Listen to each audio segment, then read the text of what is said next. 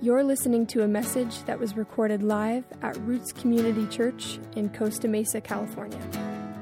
Roots exists to celebrate the glory of God through lives transformed by the gospel of Jesus Christ. For more information about our community, visit us at rootschurch.net. Good morning, Roots Community Church. I invite you to remain standing for the reading of God's Word. Our text this morning comes from Colossians chapter 1, verses 21 through 23. The verses should be up on the screen as well. Colossians chapter 1, beginning in verse 21. Paul writes, And you, who once were alienated and hostile in mind, doing evil deeds, he has now reconciled in his body of flesh by his death, in order to present you holy and blameless and above reproach before him. If indeed you continue in the faith, stable and steadfast, not shifting from the hope of the gospel that you heard, which has been proclaimed in all creation under heaven, and of which I, Paul, became a minister. Church, this is God's holy word. You may be seated.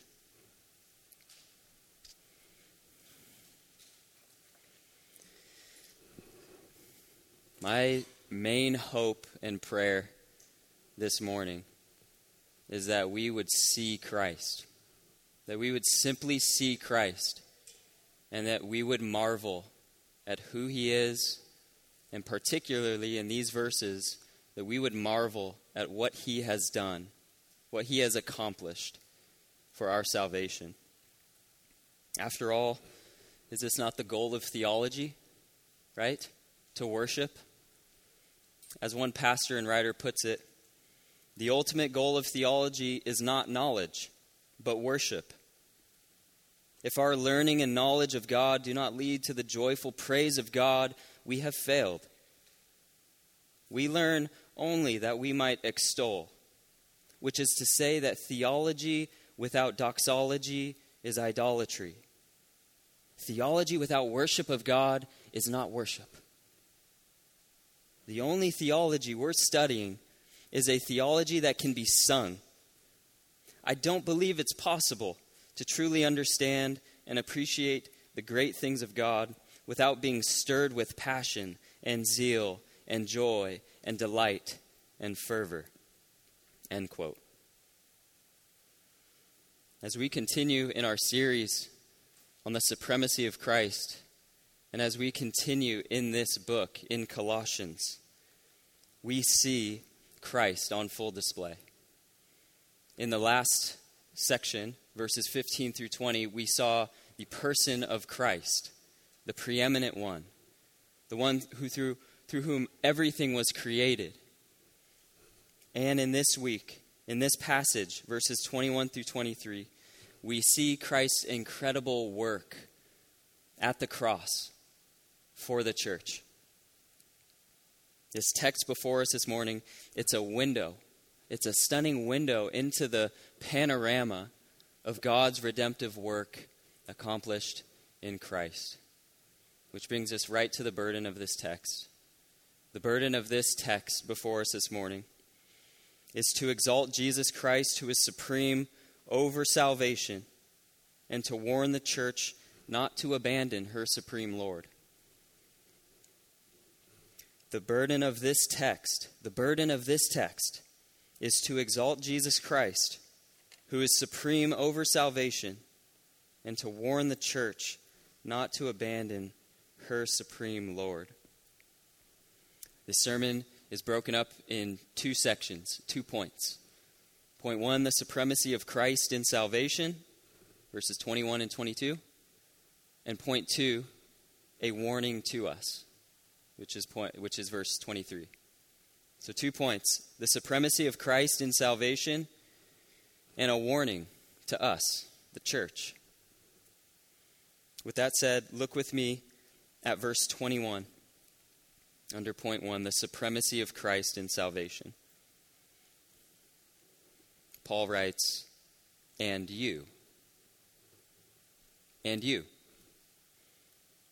The first two words here in our text marks a shift in direction from where Paul was going to where he's now heading. As mentioned last week, we marveled at the grand depiction of Jesus Christ, the preeminent one, the sovereign King of the universe. The verses 15 through 20 last week, which we looked at, as Pastor Hans mentioned, this was a hymn. This was a hymn that probably would have been circulated in the church. This wonderful hymn, this theology to sing about who Jesus is. And let's look at it. It bears repeating. Verses 15 through 20. He that is Christ is the image of the invisible God, the firstborn of all creation. For by him all things were created, in heaven and on earth, visible and invisible, whether thrones or dominions, or rulers or authorities. All things were created through him and for him. And he is before all things, and in him all things hold together. He is the head of the body, the church.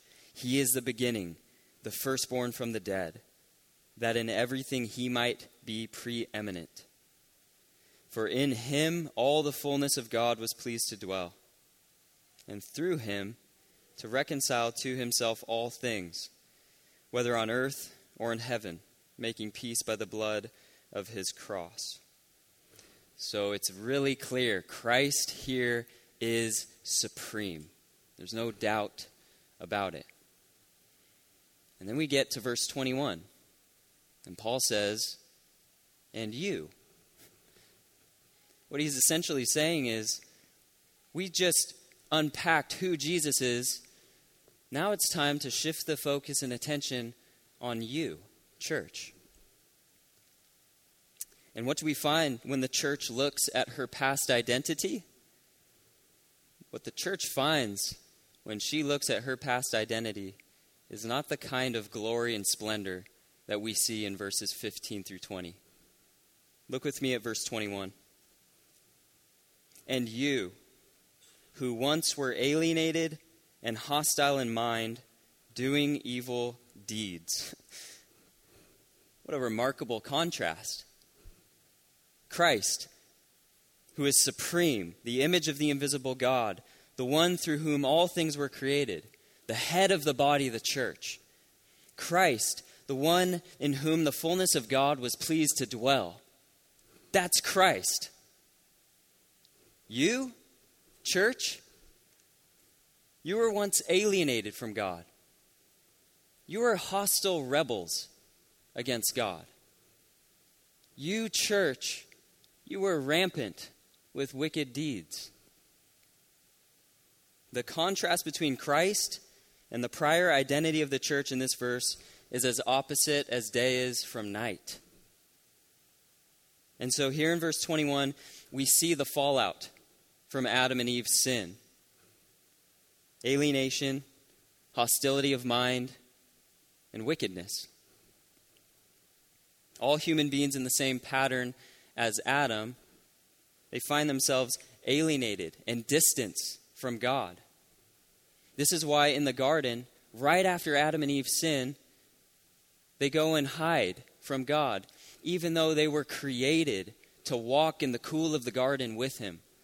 They were created for fellowship and communion with God, and yet they're hiding. They're alienated. There's a separation. There's a chasm. As Mark Dever puts it, we were made aliens. We were to God what green beings from outer space with antennas are to us. Our sin made us strange to him. Church, not only were you estranged from God, but you were once hostile in your mind against him. And what Paul has in mind here is not just a few hateful thoughts against God, but more so of a disposition that our mindsets were bent against God. And so, of course, flowing from relational alienation from God and a hostility of a mindset against God, it only makes sense that the natural outworking of that would be wickedness. As Paul puts it, evil deeds. The relational and cognitive enmity against God, they naturally find their expression and outlet by committing wicked actions against God and against people who are created in his image. So we, the church, we were wicked. We were alienated. We were hostiles, rebels against God. This is a description of the church before Christ's saving intervention at the cross. And the question is, why is this important? Why does Paul mention this? What Paul is doing is he's laboring to show, to display the depravity of man. What we see here is Paul is setting up for us the most remarkable reconciliation that we will ever witness, and that we, by his grace, the church, have experienced. Look again with me at verses 21 and 22. And you, who once were alienated and hostile in mind, doing evil deeds, he has now reconciled in his body of flesh by his death. Paul says, you, who were alienated and wicked, hostiles against God, he's now reconciled. He's brought peace again. This is a really big deal. This is a huge deal because of who it is who has been reconciled. Sinful man separated from the life of God by his own sinful disposition and actions, Christ has now reconciled to himself. This is bigger than any kind of reconciliation that we will ever see. The same ones who spit in Christ's face, the same ones who beat him and placed a crown of thorns on his head, this is whom he's reconciled. This makes no sense at all apart from his grace. It's a big deal that sinful man has been reconciled to God Almighty. This is a big deal. But what's even more mind-bending is how he does it. How does reconciliation happen? We who were once alienated enemies, verse 22, he has now reconciled in his body of flesh by his death. In his body of flesh by his death. That's how. The wages of sin is death. The punishment for our sin is physical and spiritual death for all of eternity. Death is a just punishment because we have sinned against a holy and just God. God would not be God if he were not just. And he would not be just if he just swept our sins under some cosmic rug and said, no biggie. But we see here in this text the greatest news in all of the universe, that reconciliation is offered to sinful and wicked people on the basis of Christ's death on the cross. This is the glorious doctrine of substitutionary atonement. That is, he is our substitute. He sacrificed his life and took our sins upon himself. He did this to restore us to himself.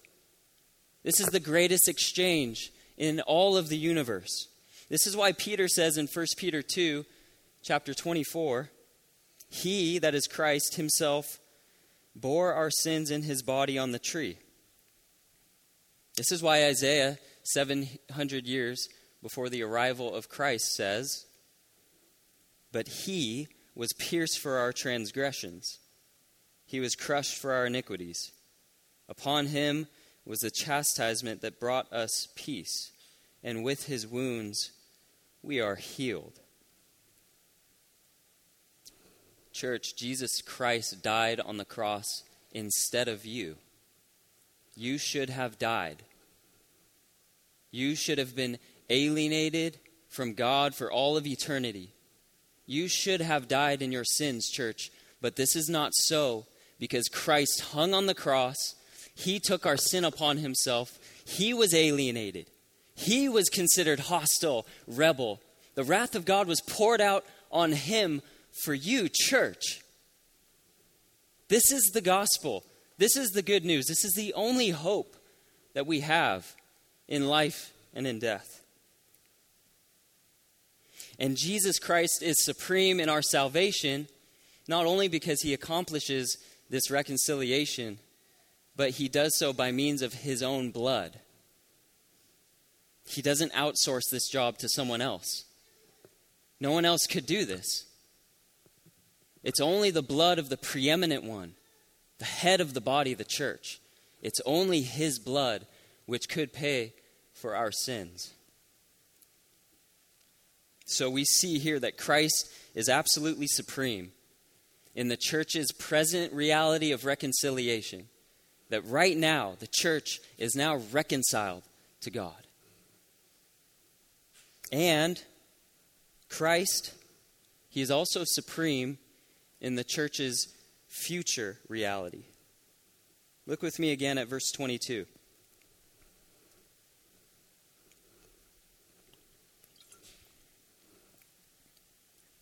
You, he is now reconciled in his body of flesh by his death, in order to present you holy and blameless and above reproach before him. Paul now moves into the purpose behind reconciliation. In order that you would be presented holy, blameless, and above reproach before him. I like the NIV translation of this. It says, holy in his sight, without blemish, and free from accusation. The power of Christ in salvation is such a glorious reality that Christ takes reconciliation a step further. Not only are we reconciled to God, but we are promised transformation in holiness, to be presented holy, without blemish, free of accusation. And this purpose, this has future connotations in mind. What Paul has in mind here is of a future kind of glory. This is a picture of glorification. What the church will look like, will finally and ultimately look like on that day when we see Christ face to face. As New Testament scholar Douglas Moo writes, while celebrating the new status that believers enjoy as reconciled, Paul reminds us that this new status is not an end in itself, but has a further goal in view, that we who are already holy in status should become holy in reality. This transformation in holiness, it begins at conversion in the life of the believer. And it is perfected on that last day when we stand before him face to face. Notice with me in the text who is presenting this purified church and who is being presented this purified church. Verse 22, he, that is Christ, he has now reconciled you in his body of flesh by his death, in order to present you holy and blameless and above reproach before him. Christ will present you, church, before him. Christ will present you to himself. Are you seeing this? Christ is preeminent in your salvation, Christian, because he not only reconciles you by his bloody sacrifice on the cross, but he is the one who will present you holy and blameless and above reproach, and he will present you to himself. Christ is preeminent. He is the main character in our salvation. I'm reminded of what Paul says in Ephesians 5, verses 25 through 27. This should be up on the screen. Paul writes in Ephesians, "Husbands, love your wives as Christ loved the church and gave himself up for her, that he might sanctify her, having cleansed her by the washing of water with the word, so that he might present the church to himself in splendor, without spot or wrinkle, or any such thing, that she might be holy and without blemish." The picture that I imagine is a bride on her wedding day, being walked down the aisle by her father. And as the bride enters the room, everything stops. And everyone looks, and everyone stands to gaze at the beauty of this bride. Marriage is a wonderful sign pointing to the gospel, but the reality of the gospel is even far more beautiful than any wedding that we will ever attend. Church, you were filthy, alienated, hostile in your thoughts toward him, so separated from him, wicked in your deeds. That's who you were, living in the muck of your sin, orphans by your sin, with no one to walk you down any aisle. And Christ stoops down and he dies for you. He picks you up and carries you. He forgives you. He gives you a name. He gives you an identity. Holy, son, daughter, cleansed, redeemed. And he picks you up and he walks you down the aisle. And as he's walking you down the aisle, he's cleansing you and purifying you with the water of his word. And as the church gets to the altar, he faces and turns us, and he presents us to himself, holy, blameless, and without reproach. And he says, "You are mine, and I am yours for all of eternity."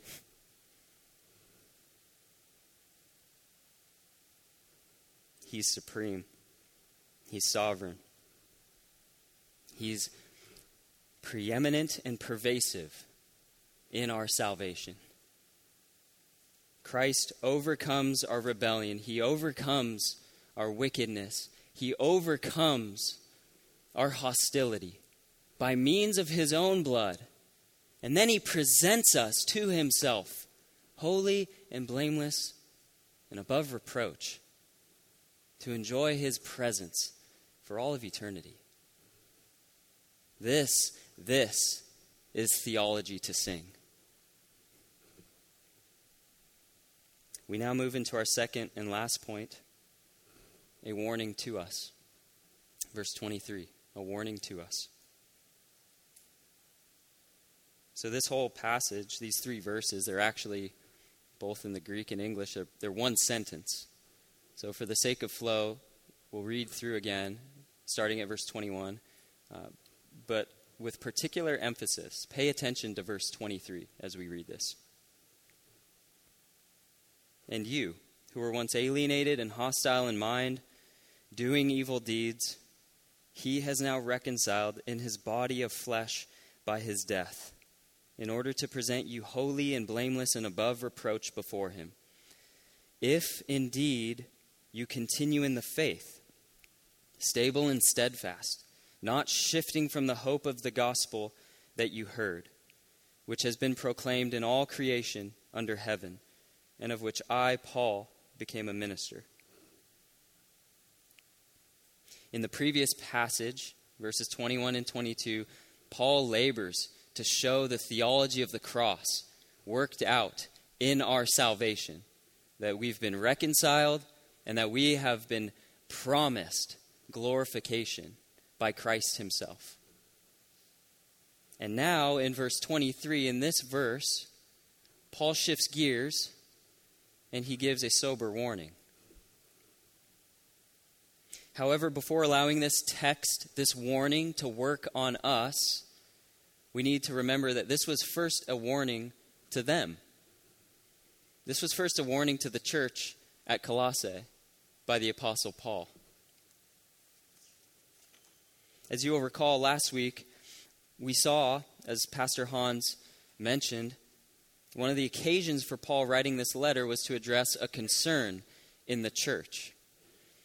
He was to address a concern in the church, and one of the concerns that he was addressing to the church in Colossae was the church's exposure to false teaching.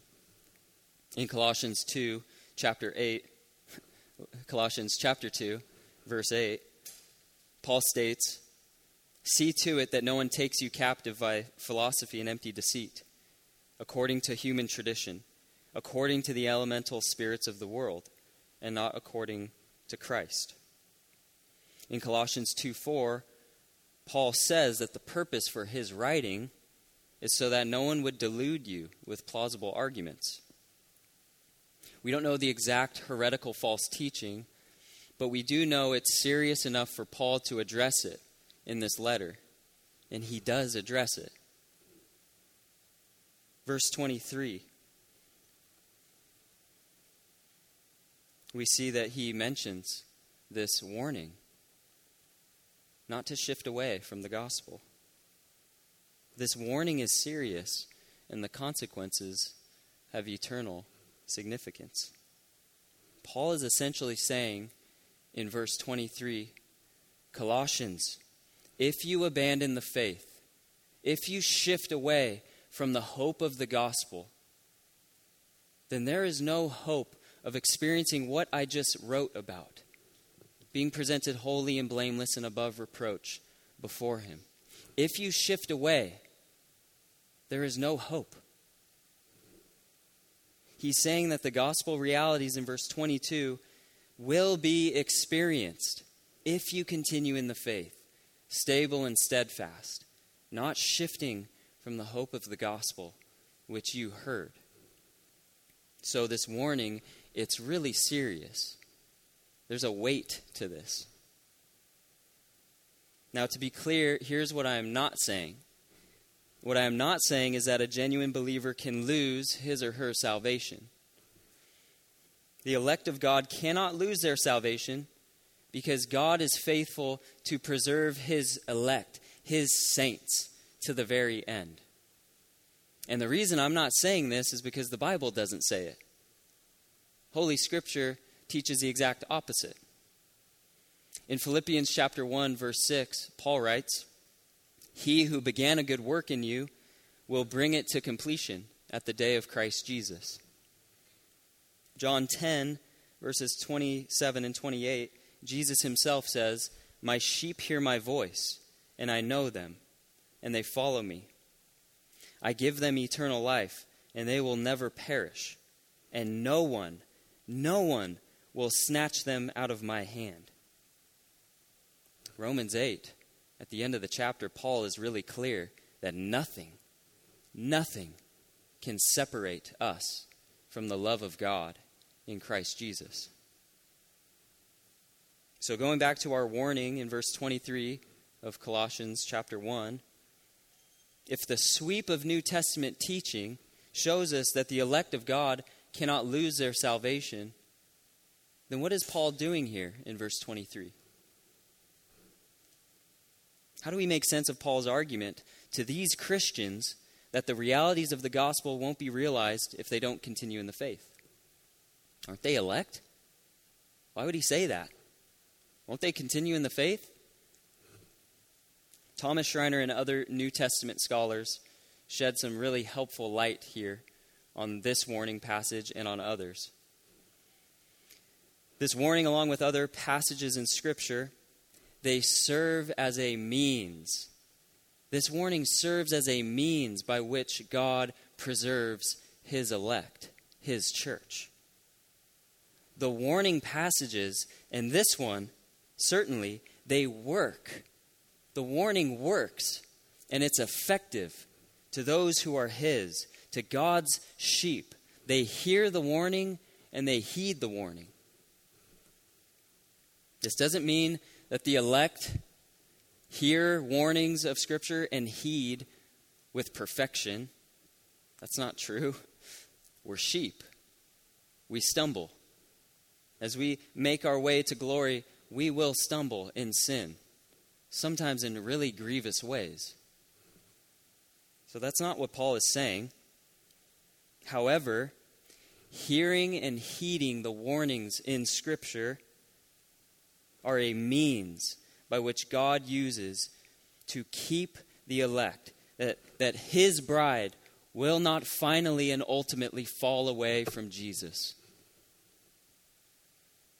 Those who are in Christ, those who will never be separated from Christ, they hear the warnings and they fall on their faces in dependence of Christ. Oh, Christ, would you keep me? Oh, would I continue in the faith? Would I be steadfast and not shift away from this hope of the gospel? This warning is sheer mercy and grace from a loving heavenly Father who has predestined us for adoption as sons and who is faithful to warn us of impending danger if we abandon him. So Roots Community Church, in light of the function of warnings in Scripture, hear this warning this morning. Do not shift away from the hope of the gospel. Do not shift away from the hope that is in Christ. There is no other gospel. If we shift away from the hope that is in Christ, if we do not continue in the faith, there is no hope to be presented before him holy and blameless and above reproach. For those who have ears to hear, hear this warning.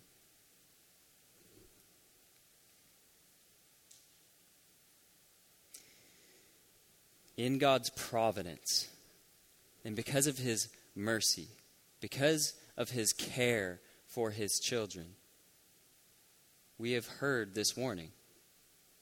By his mercy, we have heard this warning.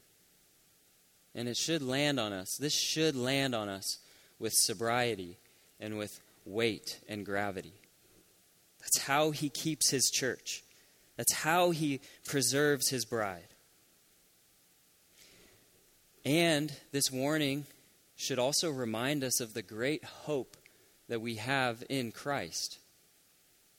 The reason we are warned not to shift away from the hope of the gospel is because there is no other gospel. The reason we are warned not to shift away from Jesus and the gospel is because this gospel is truly good news. It's too good to shift away from.